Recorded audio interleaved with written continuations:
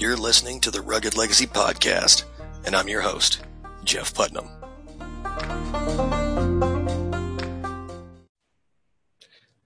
Hey, everybody, and welcome back to the Rugged Legacy Podcast. I'm joined today by the only guy I think I've ever out-patriarched, just by number of kids. It's Tanner Guzy. If you don't know who he is the masculine icon in men's fashion right now. You're not going to see any of the trash and swill you see walking down the runways coming out of this guy. So, Tanner, thanks for coming on. Thanks for having me on, man. I'm excited to be here. I've been looking forward to coming on your show for a long time now. So, yeah, I'm excited for this conversation. Yeah, I appreciate it. Hunter Drew was one of the guests last week before last, and he was said he'd been waiting on the call. Like, yeah, I was looking for big people. Poor Hunter. Yeah, I can't help but mess with the guy. Poor Gimli. Poor Gimli. Well, that's two in a row that we've had bring up Lord of the Rings, you and Jack Donovan. So, did he do it too? Oh, man. Yeah, it's official. It's official. We're all nerds. But you kind of have to be at this stage, right? Yeah. So if I can't believe people wouldn't know who you are or what you do, but I guess some won't. You got into men's fashion and trying to help men dial in their style. I'm assuming right around the time you were trying to dial in your own and you realized how much work you had to do and went, holy crap, I can't be the only one with this problem. Yeah, for me, it's been something I've been, you could even say hypersensitive to for years. And the real reason is, especially when you're a teenager, and that's when you're sensitive to a lot of things because you're trying to find your identity and everything else. I was in these disparate worlds of, I was going to a private Christian school that had a very strict uniform of the gray slacks, the white button-up shirt, navy blazer, and the rep tie. But I was really into BMX and punk rock. And so all of my friends were wearing extra baggy jeans and battle jackets and had green hair and, patches all over their backpacks. And it also very much was a uniform, just a very different kind of uniform. And I had this identity crisis as a result of being in these two disparate worlds. And a lot of it was rooted to the fact that I couldn't send the signals that I wanted to send. I had to send signals that I wanted to send. And so I've been really sensitive to my clothing ever since then.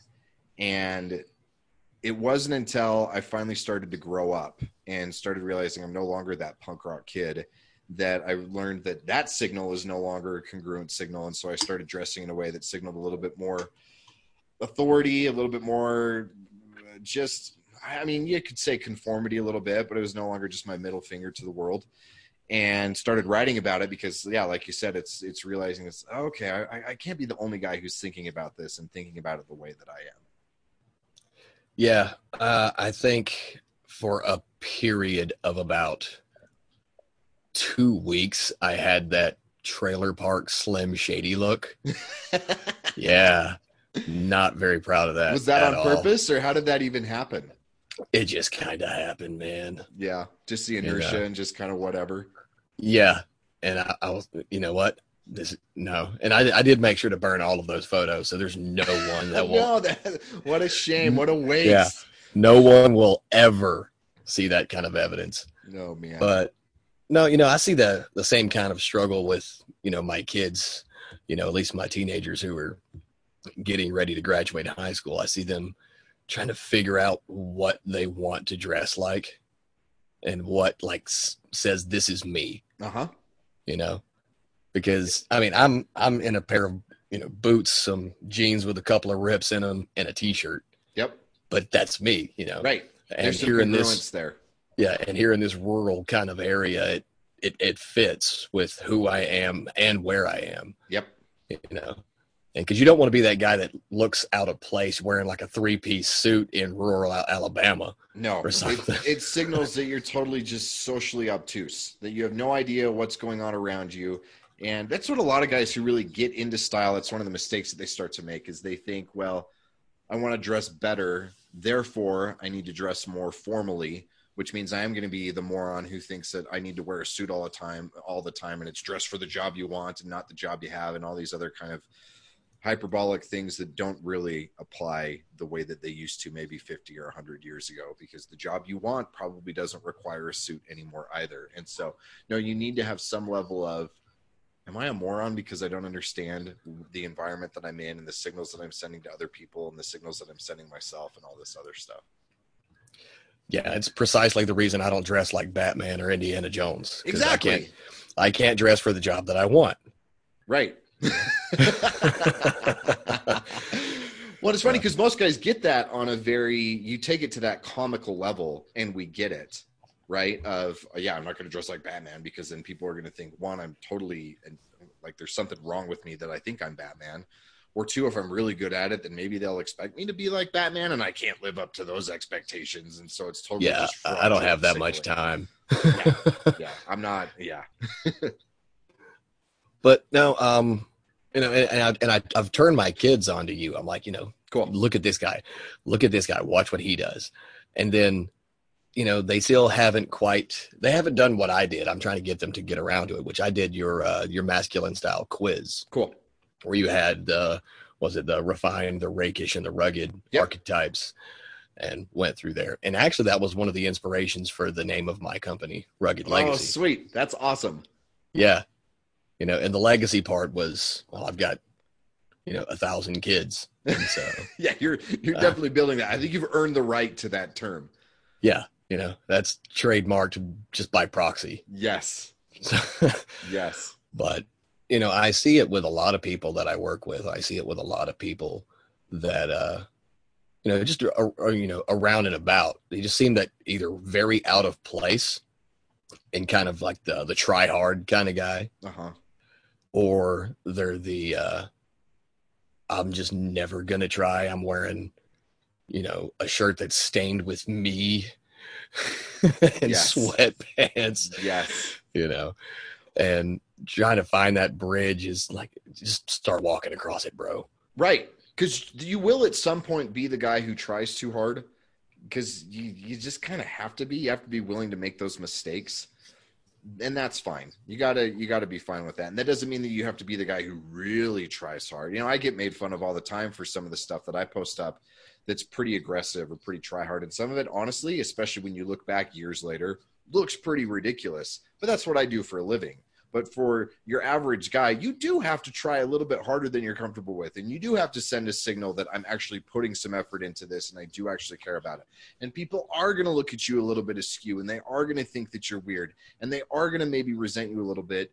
And it's totally worth it, because you're totally going to level up your thinking and you're totally going to level up your signaling. And eventually you're going to realize why it looks like you're trying too hard, and you're going to be able to dial it back to the level that actually works, as opposed to dressing the way that most guys do, which is, they talk about dressing in a way that's comfortable, and it's not physical comfort. It's the comfort of low expectations. It's the comfort of nobody expects anything of me. I can just exist. They don't think I'm an idiot. They certainly don't think I'm capable of anything. I can just be the gray man, which is great in a defense situation, but it's terrible in a hierarchical situation when you're trying to build a life, build a legacy, do anything else that's worthwhile. Yeah, and you mentioned signaling and the signal that you're sending out to the world and people having low expectations of you. A lot of the people that we see, and this is something I try to tell a lot of the guys I mentor, if your wife sees that she cannot expect anything from you other than to be this cheese dust covered sleazeball, then how do you expect her to look at you any other way when you demand any kind of respect? Right. Why would she respect you when every signal you send, other than vocally saying, you should respect me because I'm the head of the household, everything else totally undermines that? Why should your kids look at you as somebody to aspire to, and somebody that makes fatherhood look aspirational and appealing and everything else, as opposed to, why would I want to be like my dad?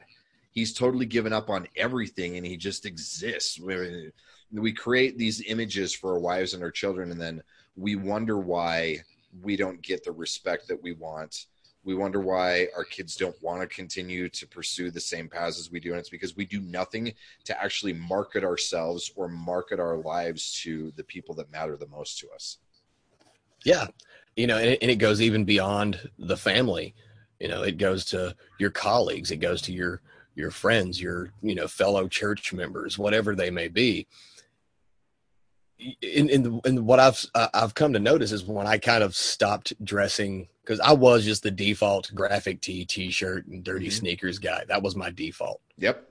All right. But when I stopped doing that, the entire world seemed to treat me differently. Right. Because it looks like, well, this guy actually carries himself in a certain way. And a lot of guys, while I know you say it ironically all the time, real men don't care how they look. That might be the thing, but the world actually cares how real men look.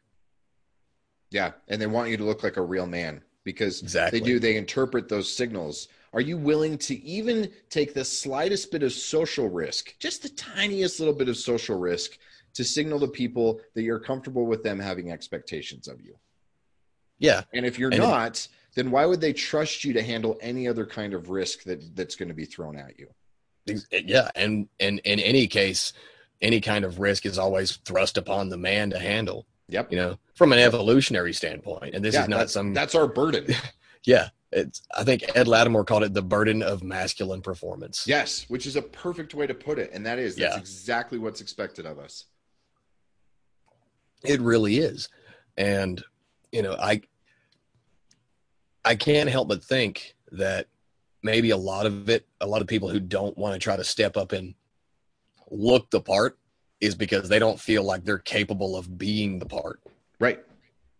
Yeah, and they hate that dissonance because all of a sudden it brings to light that if you do look the part and you don't internally feel like you can be the part, then you feel dishonest, because in a lot of ways you are, where it's I'm sending one signal that doesn't align with who I am, and then they're forced to do one of two things. It's either, okay, I got to get my life together and I actually have to live up to what the signal is that I'm sending, which is why dressing in a way that's aspirational is an awesome tool. That dissonance is a feature instead of a bug.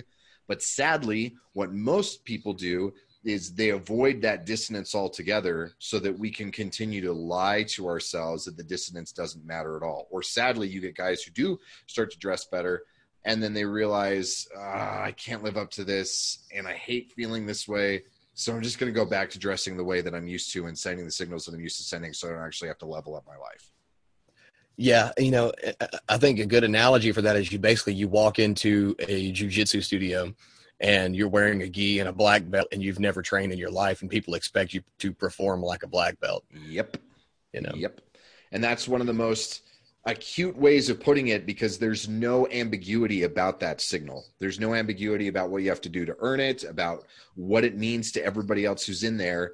And even on a micro level, even wearing the right kind of gi or the right kind of rash guard or these other things can send these other different kind of signals. And so we see that in every work environment, in every gym environment, in every family environment. And you're left to either understand what those signals are and send them the right way and do it aspirationally and level up to that, or just sink down so aesthetically you're matching the same level of where you are with your aspirations and finding what your comfort zone is.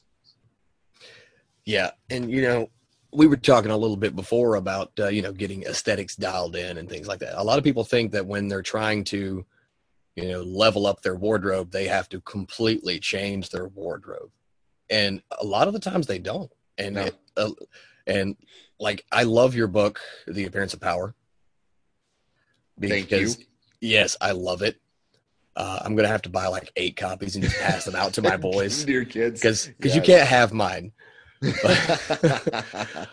But, it talks a lot about the small little aesthetics that just give off this aura of who you are and what, what you represent, Yep.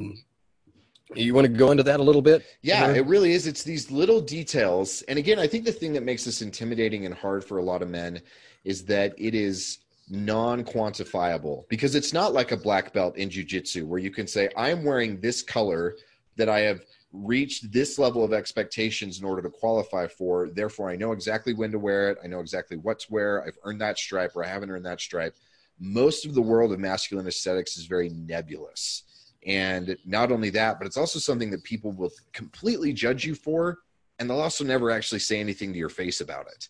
And so you have to try and navigate these unspoken the very blurred rules to be able to figure out why these expectations are there. But the nice thing, the benefit to that means that it also could be really minor tweaks. So for example, you're wearing a t-shirt and jeans, but it's no longer an ill-fitting graphic t-shirt and jeans. And so it sends a better signal, not only to other people, but more importantly to yourself than what your uniform would have been before.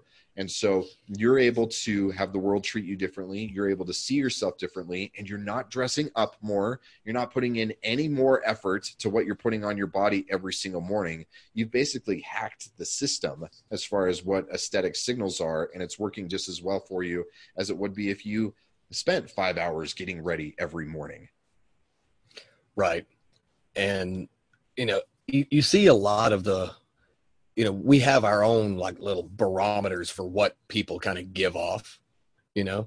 And so you see someone in a nice pressed, fitted, nice cut suit, but then you notice one little neck tattoo right there versus you didn't see that neck tattoo at all. And it gives it's the exact same clothes. Right. But it gives off a completely different, kind of vibe as to what that guy's about. Yep. And it's even more powerful because the contrast between the two of them, that contrast principle makes it even stronger, because then this guy goes from being a very one-dimensional character of, oh, he's a clean-cut, well-dressed, nice guy in a suit, which is what you expect. But all of a sudden you see that little bit more edge, that little bit more rebellion, and the juxtaposition between that and the suit. And you go, wait a minute. Because it would also be very different if you saw the neck tattoo and the guy were in your Slim Shady uniform from a few years ago, where it's like, oh, that's the expectation, right? Or the or contrast, the and the juxtaposition, exactly, right? Yeah. Well, now we're going way back. Hey, it's not that far back. Don't make me feel old, man. Oh man. But yeah, it's that juxtaposition between them that makes that signaling all the more compelling and all the more visually interesting. Yeah. So, you work a lot with people and helping them get their, their wardrobe and their style kind of dialed in to fit who they are. What kind of work goes into that? Because people are very different and they have their own, their own energy, their own identity. What kind of work are you doing with these people to get them dialed in?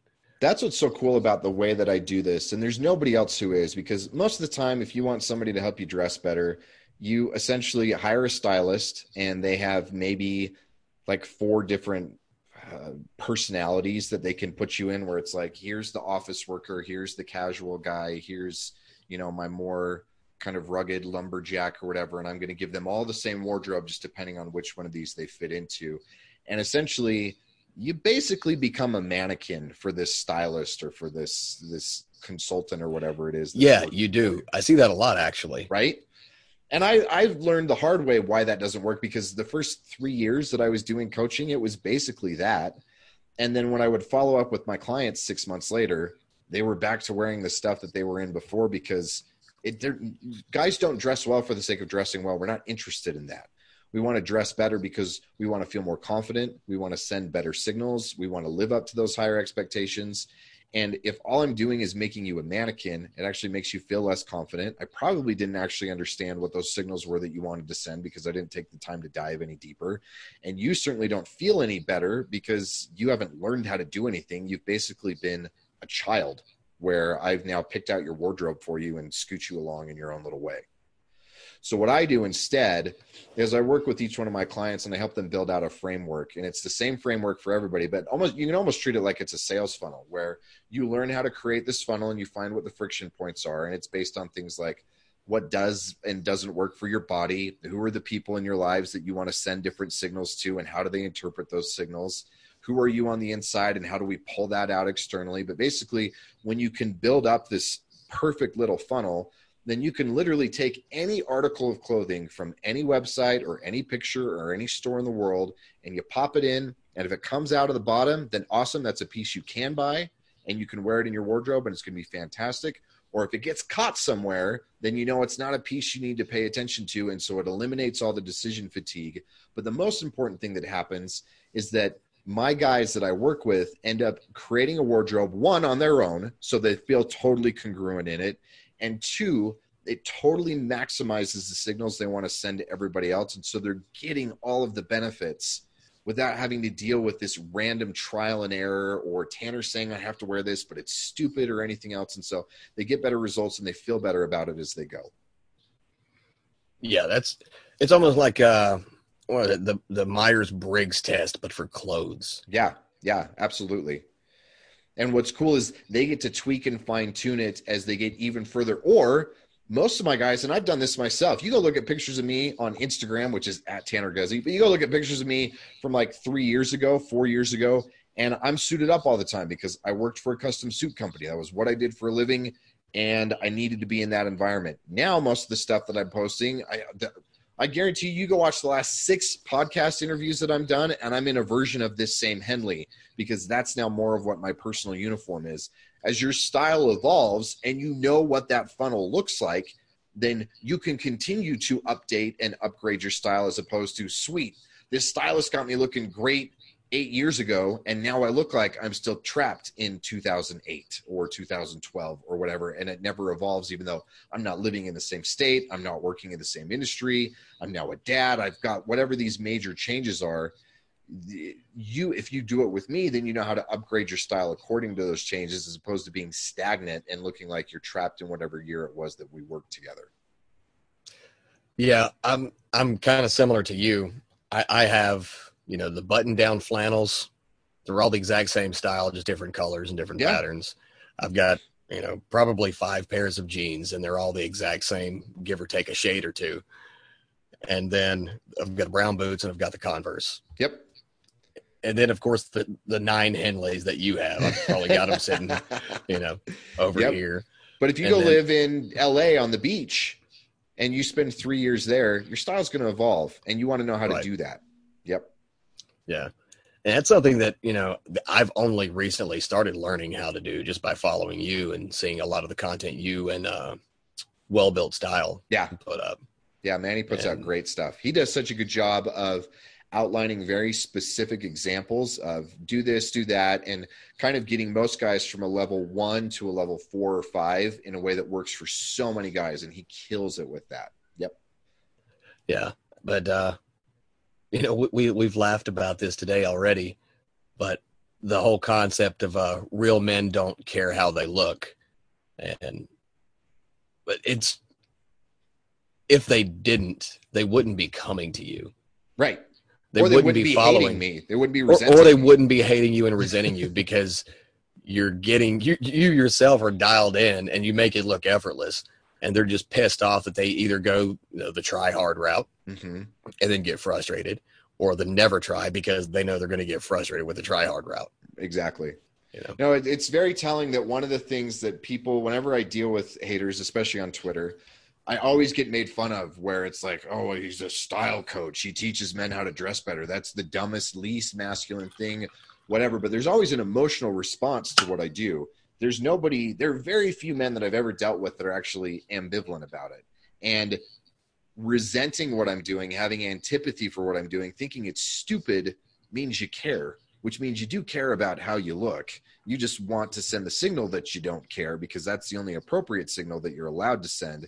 Because really, if you didn't care, and this is the example I use all the time, you would just raid your wife's closet. You just wear her stuff. Doesn't matter how it fits. Doesn't matter if it's a dress or skirt or whatever else. If you really don't care, you don't care. You're just going to put clothes on your body. Right. But no, I've noticed that a lot of people now are kind of maybe it's the 20s, maybe it's the coronavirus. I don't know. But people are starting to get a little kind of not care so much about the whole, the hang-ups about guys in fashion. Mm-hmm. It seems like they're evolving. You know what? And I don't like the word metrosexual because it's not what I'm trying to talk about. No, but they're just being a little more conscious of the image they give off. Yep. And I think it's becoming like a little bit of an evolution. I mean, because you like I said, we joke all the time about real men don't care how they look, and you've got a picture of like a Roman Praetorian, standing there in his gilded armor. And I think that is kind of the attitude, even though you're posting those ironically, I think ironically, people are starting to kind of come back a little bit to that kind of a mindset. I agree. Yeah, it's cool because we are, and I'm sure this is probably something you talked about with Jack on his most recent episode, because he's the one who brought up this idea that masculinity in particular, but even just self-development in the world that we live in is very optional. You don't have to be in shape. You don't have to be well connected. You don't have to earn good money. You don't have to be attractive. You don't really, you can just exist and all of your needs are going to be taken care of. And so the idea of becoming better is optional. And what's cool is that it creates an entire community and an entire identity of people who are voluntarily choosing self-development, self-optimization, becoming better and better. And more, you're getting men who recognize that means that they also want to dress better. And that's part of it, that they don't want to look like the schlubs who just Netflix and Doritos and hating their 9 to 5 and fapping, and that's their existence. They want to totally separate themselves in every regard. And so part of that means that they want to make sure that they're dressing in a way that there's no confusion that they're them versus being us. Yeah. And, I've been a part of the whole self-improvement sphere of Twitter for a little over a year now. And I see a lot of guys come in and I'm in okay shape. I'm not in like fighter shape. I'm not crushing it. I want to be better, but I'm I want to be pretty better. Similar to you. I work out daily and I can give people some generic advice, but we send the guys who really need the help to guys like AJ Cortez or Jack Carlson, the big guys that's their thing. Yep. But when it's coming to, learning a skill, or losing weight or increasing your finances and your cash flow and all this those things are something that they take a good little while to actually nail down to see results from. Yep. But when people come to you and they can get their style dialed in, it's not so much as a fake it till you make it thing. It's you're going to look the part, and it's a small win that you can get right out of the gate versus, in 6 months, I'm going to look like Conor McGregor. Right. But for right now, with my clothes off, but for right now, I can look like Conor McGregor's style in the suit or this wardrobe that I get done. And so I think, a lot of people kind of disregard the amount of value there is to just yourself of looking better. I tell people all the time, if you don't think that what you're wearing affects who you are, go put on a pair of sweatpants and a t-shirt and then just stand in front of the mirror and then go put on a suit and stand in front of the mirror. Yep. Watch how your posture and your body language change, how you move, how you stand. Absolutely. Because if you look good, you feel good. You know what I mean? It's a placebo. It's a very hokey. Yeah. It's a very hokey kind of thing. You look good, feel good, but it's true. Yep. No, and if they can get, they get themselves into the right mindset, especially from looking better. Hey, you know what? I'm rocking the heck out of this suit. I think I'm going to go and hit the gym and rock the heck out of the next suit. Yep. And most guys, they get so hung up on the idea that I shouldn't care what other people think of me, or there's no reason to put any energy into this or anything else, but they're so focused on what the signals are that are sent to other people. And they miss out on exactly what you hit on, that the real power of dressing well is in the signals that we can send to ourselves. It's do I look like somebody who's trying? Do I look like somebody who's got expectations? Do I look like somebody who's worthy of respect? Do I look like somebody who's actually earned some authority? Or do I not look like any of those things? And when you see your reflection in a car or in the window of a building downtown, or you catch your reflection in the mirror, or you look at pictures that your wife posted up on Instagram from your last vacation, do you see a man that's actually aspirational and to some degree awesome looking back at you? Or do you see a guy who just exists? And you can't, no matter how hard you try and convince yourself, you can't convince yourself that the images that you see and the way you interpret those images of yourself, that self-reflection, doesn't affect your mindset, because it absolutely does. And so you're totally right. Whether you're getting your style totally dialed in as the capstone of your self-development journey, or it's just that first easy win so that you've got some inertia working for you instead of against you, at some point, You got to get this in order to get the full picture. And you're going to realize that it makes everything else bigger, better, and easier than if you never tried to tackle it on its own. Yeah. And I like what you said about you getting that inertia going. And, it is that good, easy win. You just go to the store, spend what you were already going to spend just on something slightly different than what you would normally, not a big change. And then bam, you've already moved forward. Because a lot of people are, they're result driven. I'm one of those people. I'm result driven. I think most of us are. Yeah. I'm a man. I'll get pissed off if I'm not seeing results from, banging my head against the wall all day. I better have made a dent. Yep. You're totally right. Yeah. And it's easy results. Yeah. And a lot of people, they need that one result just so they can say, okay, finally, I got something. I accomplished something. Yes. I've broken myself out of this trap, this momentum of not doing anything. Yeah. Yep. And they get ones, but there's that old saying, if you go from 0 to 1, it's much harder than going from 1 to 5. Yep. No, that's a perfect way to put it. Yeah. And this is the easiest way to get from 0 to 1 because it's the lowest.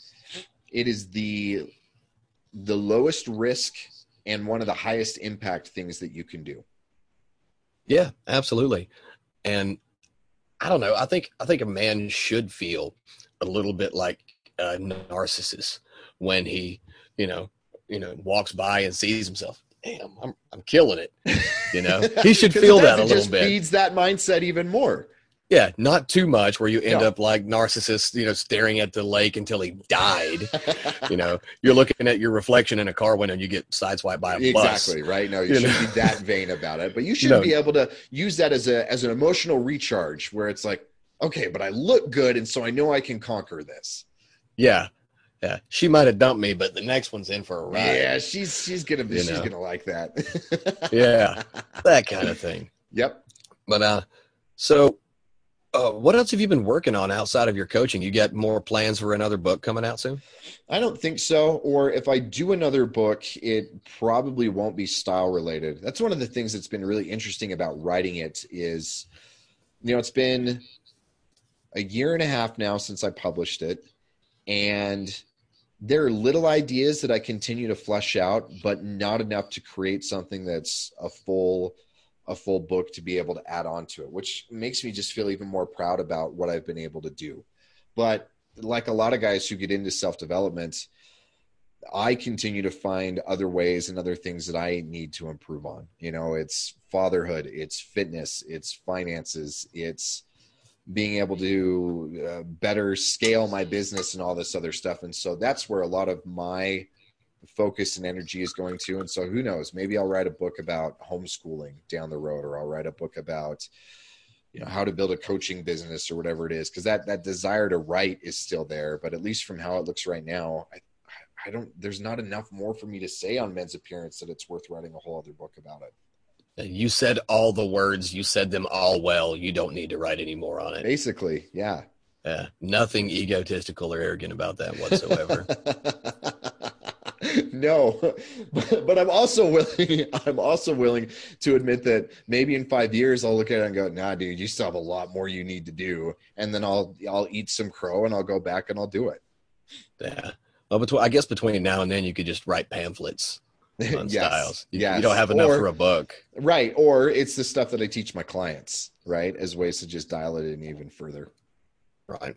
Yeah. No, I think it would be pretty interesting for you to talk about, or at least write about, building a coaching business. A lot of people, are really kind of looking into, man, I could be a personal coach for someone, but they don't really know how to go about it because they don't feel like they have that level of expertise to be a coach. Because, that's a thing that, it's very vain and egotistical to say, I'm good enough to be your coach. Yep. I'm going to teach you how to do this, which I think is why I haven't written anything or tried to build any business or anything off of that, because I still feel like I'm making this crap up as I go. And I'm still trying to optimize and figure stuff out. And I'm paying other coaches to teach me how to do stuff. And so there's some level of that.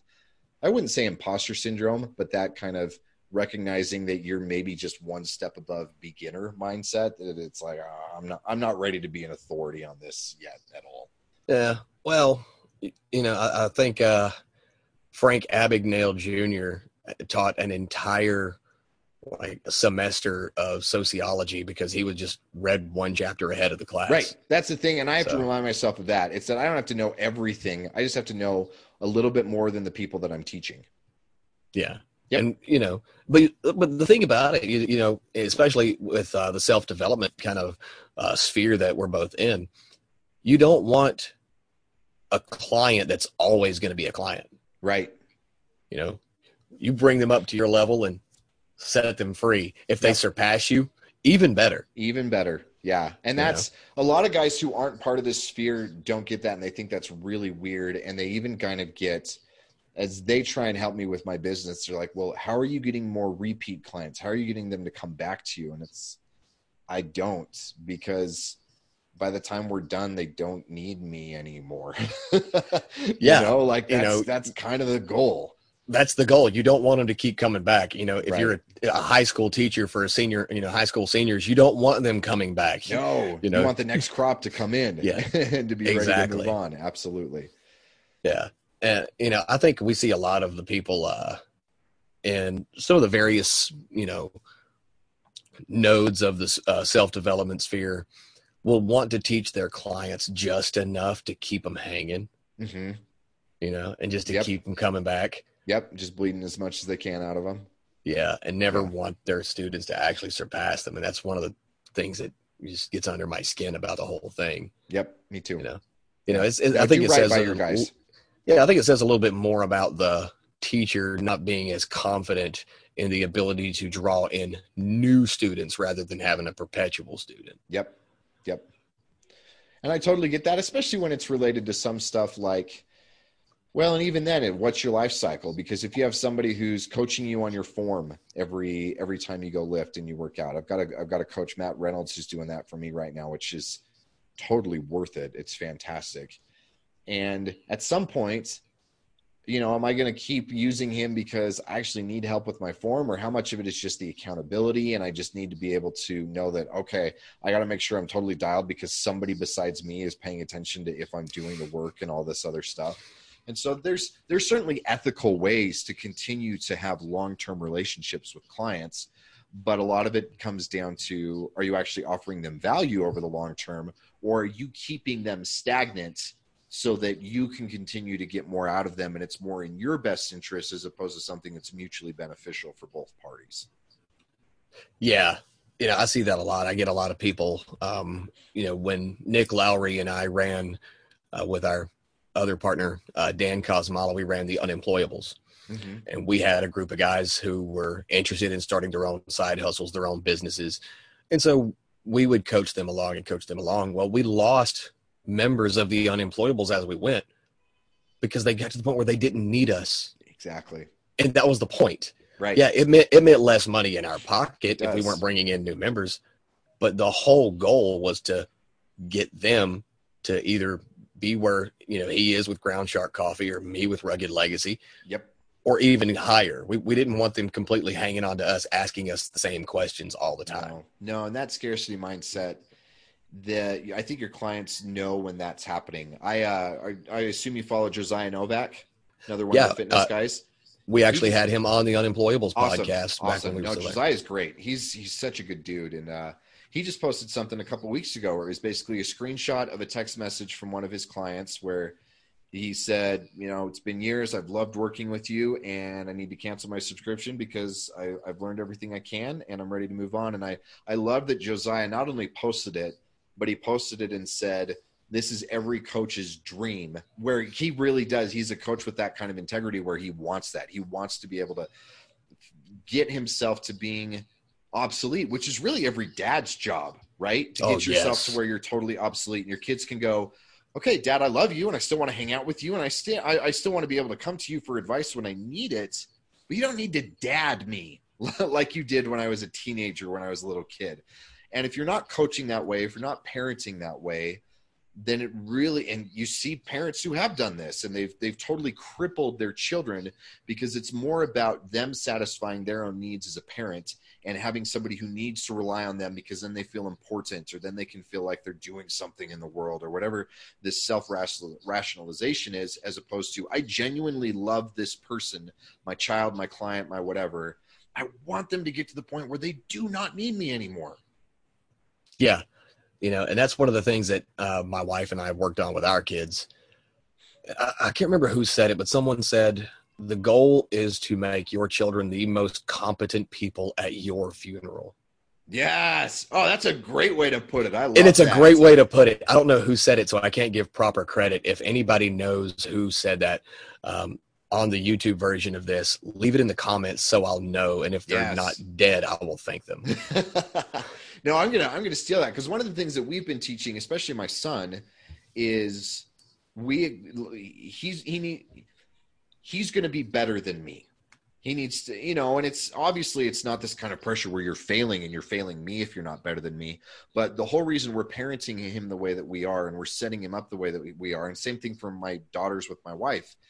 But for my son, I want him to be physically stronger than I am. I want him to make more money than I do. I want him to be a better dad than I am. I want him to be a better business operator than I am. I want him to not have to kind of go through this cycle of, I now have to start over and work my way up to dad's level. I want him to be able to take every advantage that I can give him. My dad was at this step. I need to move up to this step. And then I want my son to be able to take advantage of that and move up to the step further. And so it's constantly this progress upward, as opposed to dad was here, I fell off, and I get back up to dad's level, and my son falls off and he gets back up to our level, and that kind of perpetual just cycle. We want progress. Yeah. And a lot of people think that we're being hard on our kids because we push them so hard. And, I've seen the counter to that, where some relatives of mine have been the rescuers of their kid, and now their kid is an adult and it's not pretty. Right. Because they've never even been allowed to fail or earn their own successes. Yeah. One of the things that we always tell our kids is, we're going to let you fall, and we're going to let you hit the ground, but all we're going to be there for is to make sure you don't hit the ground at terminal velocity. You're still going to feel it. Yeah, we want it to hurt a little bit. And it's because we love you, we want it to hurt. We want it to hurt. You have to feel the sting. And I always tell my kids, those who suffer, remember. Yep. Oh, man. And people don't get that, and they think that parenthood is about, because it's unconditional love, but it is not unconditional acceptance. It's not unconditional approval. It's not unconditional celebration, because if you give those things to your kids, you're condemning them, you're damning them, because they're always going to be dependent on you, or they're going to be screwed when they go out into the real world and recognize that that's not reality at all. It's not. It's a bubble.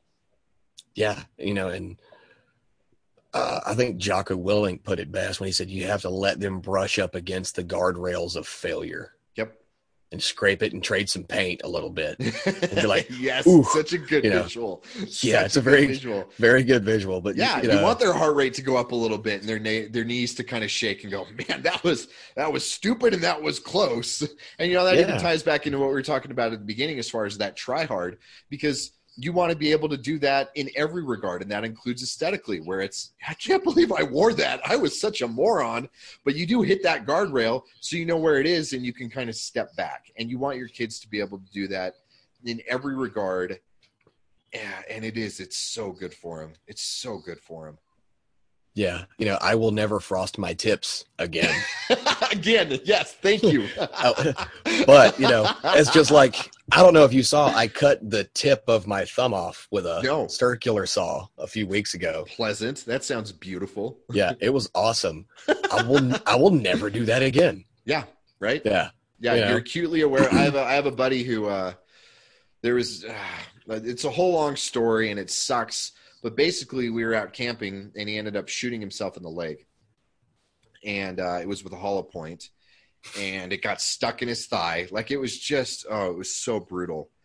And it was really a relatively simple mistake. And the coolest thing about it, which he's fine now, which is also great, but every one of us who was on there we all get to learn, and our hypersensitivity to gun safety is so much different than it was before, where you're just kind of going through, well, these are the motions and these are the rules, and I understand, but you don't really have the reality of the danger of it. And then all of a sudden we're confronted with the reality of the danger of it. And thankfully I didn't watch my friend bleed out or anything else like that. But it's just like, if that were an eighth of an inch away, he would have died right there. And all of a sudden you're a lot more cognizant because you exchange some paint with the guardrail. Yep. Yeah. Yeah. And God, I picture that entire thing in my head. I'm like, yep, everybody who was there is now very, very much an advocate for gun safety. Very. And what's cool is maybe a couple of them, especially because it was with some younger men, like 16 to 18 that we were overseeing. Some of their parents are probably a little more anti-gun now than they may have been before, but the boys aren't. And certainly the adult leaders who are there, because all of us carry anyway, none of us are just like, okay, that's it. I'm swearing off guns. I'm never going in a potentially dangerous situation again. It just means we're all the more vigilant when we do carry, or when we are on the range, or when we are doing something that involves that level of danger. Yeah. I would have loved it if you'd have told me that after, as he was lying there bleeding, you said, all right, kids, come in. This is what you don't do. Come in here. Look. It was everybody getting here. I mean, he wasn't quite this there. This is why. To be able to do that. But the lesson itself was very, very much taught. Because, the boys hear everything and they come out and they're seeing it. And thankfully, one of the other leaders that was there was he's an EMT. And so he knows all this stuff. And so we got him all tourniqueted. But we were 3 hours out. They had to have a life flight come in. And it was just nuts. And I'm so grateful for the reality of it for all of us, because it just takes everything out of the realm of theory and into this world of reality. And I get, bringing it back to the point that originally got us on this, it's our children need to see that. They need to deal with reality. And obviously there's a level of my 5-year-old son doesn't need to watch the brutality of cartel killings because he has to deal with reality, right? There's a level of knowing how to mete it out. But there's something very good about realizing that a lot of these rules, a lot of these rituals, a lot of these routines, a lot of these symbols, a lot of this other stuff, it exists for a reason. Yeah. It's kind of, especially like with what's going on now. I saw you had put on Twitter with about the coronavirus. Mm-hmm. You had said, my children's life is going to be as normal as possible until it can't anymore. Right. And I actually did a Twitter live today talking about that same thing, telling, parents, you need to make sure that your children's lives aren't upended, because we just went into a 3-week shutdown on all the schools here. Yeah. And so I've been driving around all day to all these different schools, picking up their laptops and bringing them home so they can do the schoolwork starting Wednesday. Yeah. But in their mind initially, oh crap, extended spring vacation. Yep. I'm like, no. Life is still normal. You're still going to have the structured bedtimes. You're still going to wake up. You're going to take off your pajamas. You're going to put them in the washing machine. You're going to get dressed. You're going to be productive, and you're going to act like it's a normal thing. Yep. And in a lot of ways it can be better because you can make it more meaningful. Right. But I want things to be as normal for them, because the ones that I'm really doing this for are at that age where they don't need to know that they're, at least, acutely know that there is a virus that has the potential to, cull some numbers in society, that has been culling some numbers. They don't need, oh, by the way, I don't want you to go to your friend Sally's house this afternoon because she might cough on you and you'll die. Yep. Yeah. She's 7. That's great for your 7-year-old to have to grapple with that. Absolutely. It's very different for your 14-year-old. Right. Yep. My 14-year-old, my 16-year-old, and my 17-year-old, which are the oldest 3 in the house, they know what's going on. They have jobs, and they go across the street to their friend's house, and I just tell them, don't lick your friends, at least not for the next 2 weeks. Right. At least until, but I think that's one of the hardest things about parenting, because a lot of parents underdo it or they overdo it, but it's meting out the real world consequences so that kids grapple with the reality of things, but that they don't have you want their naivety to be destroyed at the right pace, but you never want their innocence to be destroyed. Right. Yeah, I know. And see, some people, hate me for this, and I'm okay with it. But my 5-year-old and my 7-year-old still 100% believe in Santa, Great. Let them do right? it as long as they can. Yeah, until it's weird. If they're 16 still Well, believing in yeah. Santa, I'm going to have to, you know what? I'm going to have to drop the hammer. And Right. I'm still that dad that will drive by and see a dead deer on the side of the road and say, see, Santa lost his temper. But, you know, I want the magic of life to exist in them as long as possible. Because we used to live in an area that was riddled with, cartel shootings. It was a border town. Wow. Okay. And we used to, drive through like downtown El Paso, Texas, and you could just look to the right. If you were headed east, you look to the right, you could see gun battles, right there. Insane. Yeah, you got bullets flying across the border, hitting the University of Texas El Paso building. It was ridiculous. Wow. And we're just like, roll the windows up, crank up the radio. Pretend everything's good. Hey guys, look over to the left. What's going on out there? Yeah, I'm gonna make a left turn here. And, oh man. Yeah, but we try to do things to the point where we keep their innocence alive, to where we can say, all right, now it's time to have an actual transition, right, from the child adolescence to like a preteen adolescence to a teenage adolescence, and then from teenage to an adult. Because right. We feel like there is an extended stage of adolescence for people now, right, where they graduate high school and they're still children, and they just kind of drift off into college and even adulthood in jobs as children. Totally. In their 30s. Yeah. And so we want these hard transition points. Right. Not only that, well, because I think it goes in both directions, where I remember my wife and I were out, we were out at the mall the other day, and I hear this 7-year-old kid talking to his grandma about his favorite parts in the movie It. It's like, why are you letting your kid watch this movie? There's no, and so the problem is we take adolescence and we extend it too far in both directions. We rob kids of their childhood, and we rob people of their adulthood. And what we should be doing is truncating adolescence to as short of a window as possible, where you allow magic and wonder and innocence in these things to extend. And then we introduce actual adulthood as quickly as we possibly can, as opposed to just everything being this different, these shades of gray as far as being an adolescent. Yeah. One day the kid's watching, a Stephen King movie. The next day he's coloring. Exactly. Right. Oh, it's so frustrating to me. And it's because the parents get frustrated, where it's like, well, that's the stuff that I want to watch. And I don't want to tell Timmy that he can't be in the room, because then he might throw a fit. And so I'm just going to let him watch it, because he should be able to handle it anyway. And all these rationalizations that go through people's heads. And it's no, let your kids be kids, and then have them become adults quickly. Yeah, have them become adults when necessary. You don't want a 3-year-old or a 7-year-old or an 8-year-old knowing, human anatomy at a graphic level. Right. Or at least the functions of that human anatomy at a graphic level. Yep. It's aggravating, because I see a lot of kids just walking around. I think we were at Target the other day, and there was a kid with a tablet walking around, and the kid was watching, I think it was it was an HBO show, True Blood. It's just like naked vampires. Are you kidding me? Yeah, on a tablet, just walking around. That's disgusting. I mean, the fact that he can't even not be on a tablet when he's at the store is disgusting in and of itself. Yeah. But that he's watching this totally pornographic adult, like not just sexually pornographic, but violently and emotionally and in every other way pornographic content. And that's just what you're pumping into this poor kid's brain, like you're wrecking your child. Yeah. And, mom was on the phone. Of course. Yeah. Because all mom cares about is that he shuts up.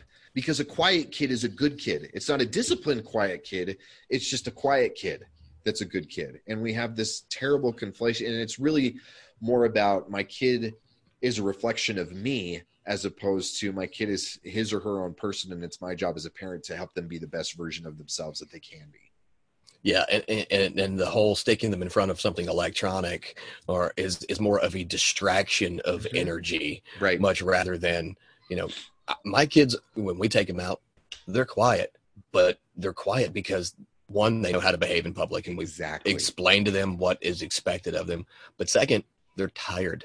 They're tired because they're so energetic and working. Yeah, because I go outside, run, climb trees, I put some photos up on Twitter not long ago where my 5-year-old was riding the dog. Yes. You know, Yes. and it was fantastic. The dog didn't care, but Yeah. they come in and they're covered in dirt, and you're like, all right, go hose off. Yep. you know, Oh, but then that's fantastic.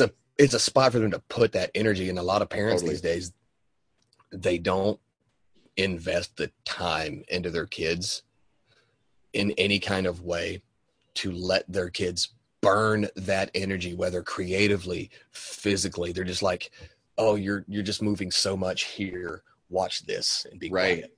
Right. Because it's just about don't have any of that energy at all, as opposed to here are proper ways to channel and use that, and then actually create a really great life for yourself and benefit the lives of others. No, we're just going to teach you to just suppress all of that energy and just consume.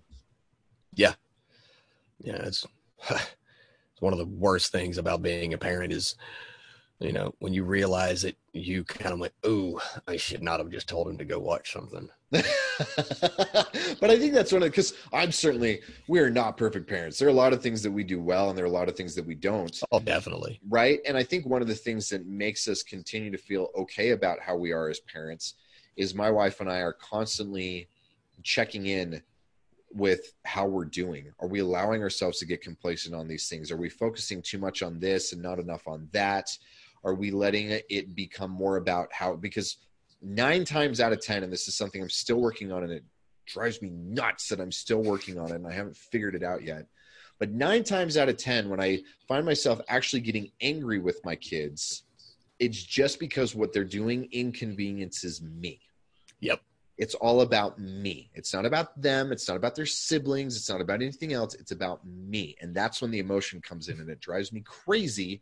But I'm at least at a stage where I'm recognizing that, and I'm consciously working to improve it until you get to a point where you've consciously mastered it and then effortlessly mastered it and everything else. But that's why we continue to feel good about how we're doing, is we're constantly checking in to try and figure out how can we be better at this, as opposed to like, nah, we got this. We're good. Yeah. And see, my wife and I we're totally terrible because we look at the way other people's kids behave and just compare ours.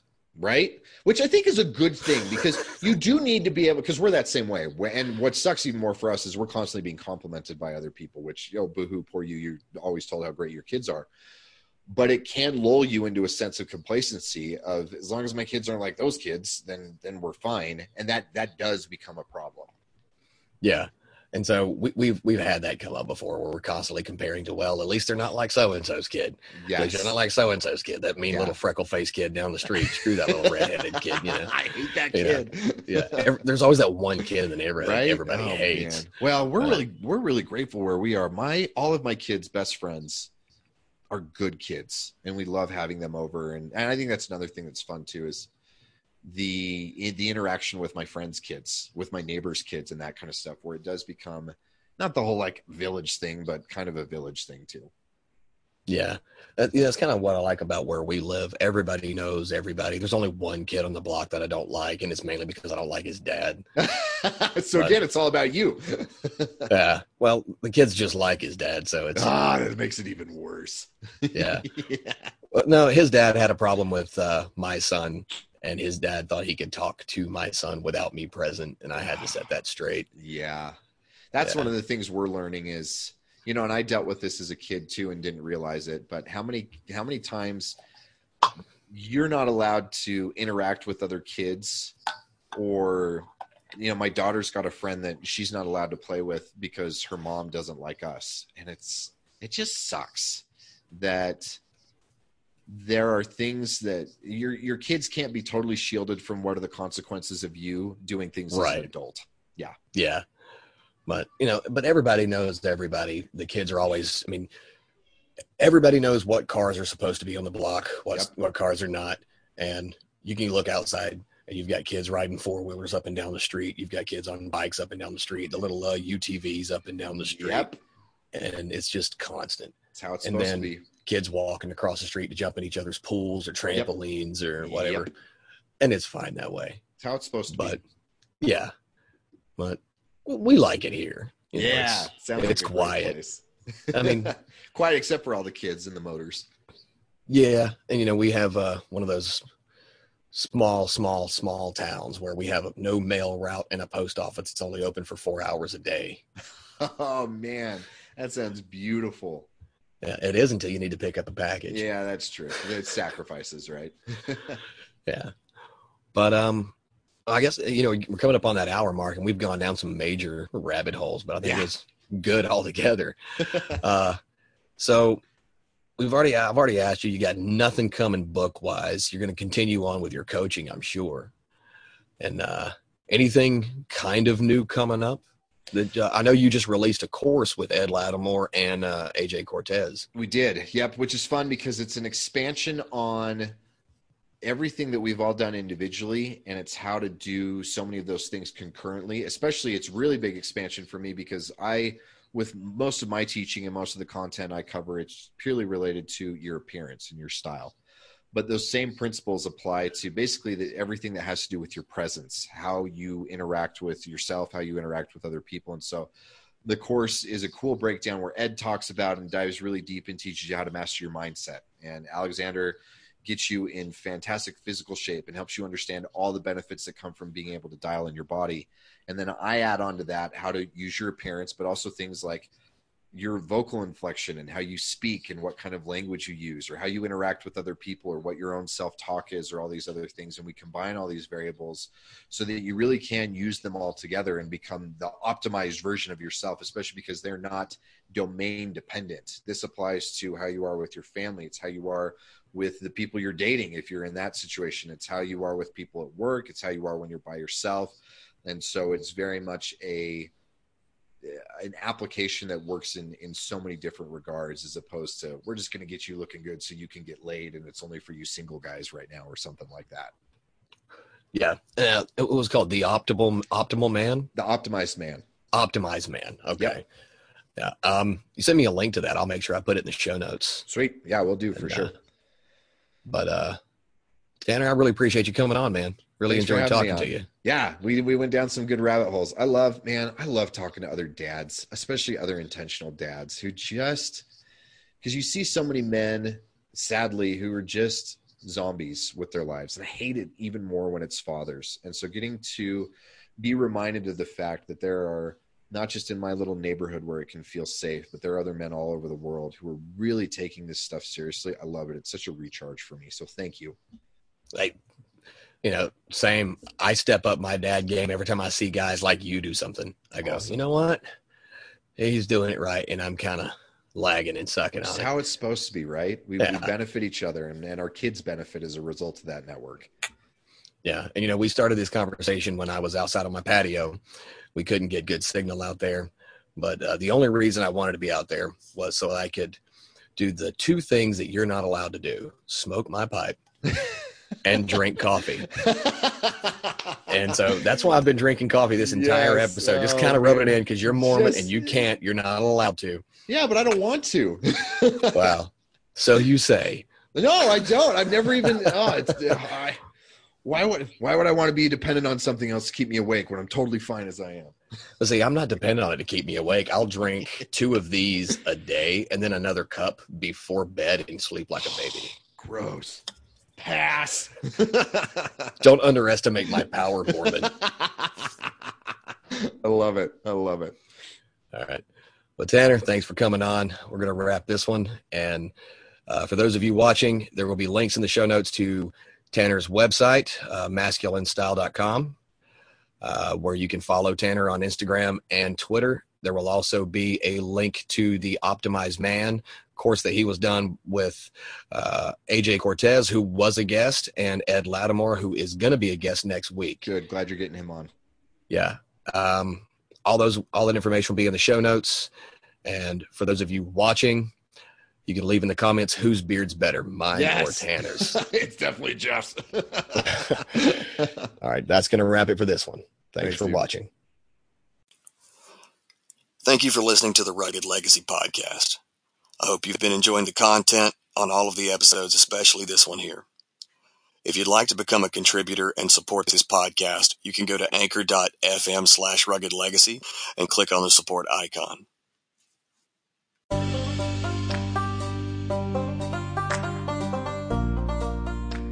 Everyone wants to rise from the ashes, but very few are willing to set themselves on fire. This has been a Rugged Legacy production.